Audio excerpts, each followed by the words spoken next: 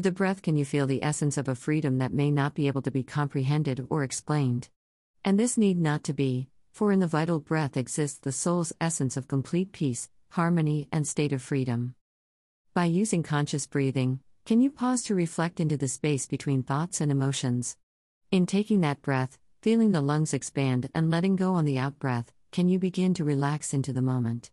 By taking that pause, to truly become present to that moment, can you connect to the peaceful state within?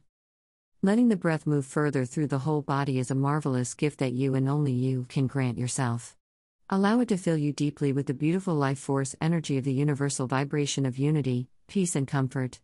Taking the approach to allow yourself to breathe in life, to breathe in harmony, to breathe in the essence of the center of you, will see you basking in the beauty within you. If you feel any angst in your day, you may take that moment to use your breath to expand the life support system, connecting you deeper to the center within and let go of anything that does not serve you. The breath is a gift of life's existence, and to become conscious, without overly trying to achieve, you become consciously, closely aligned with your peace. With love, Saria Sister.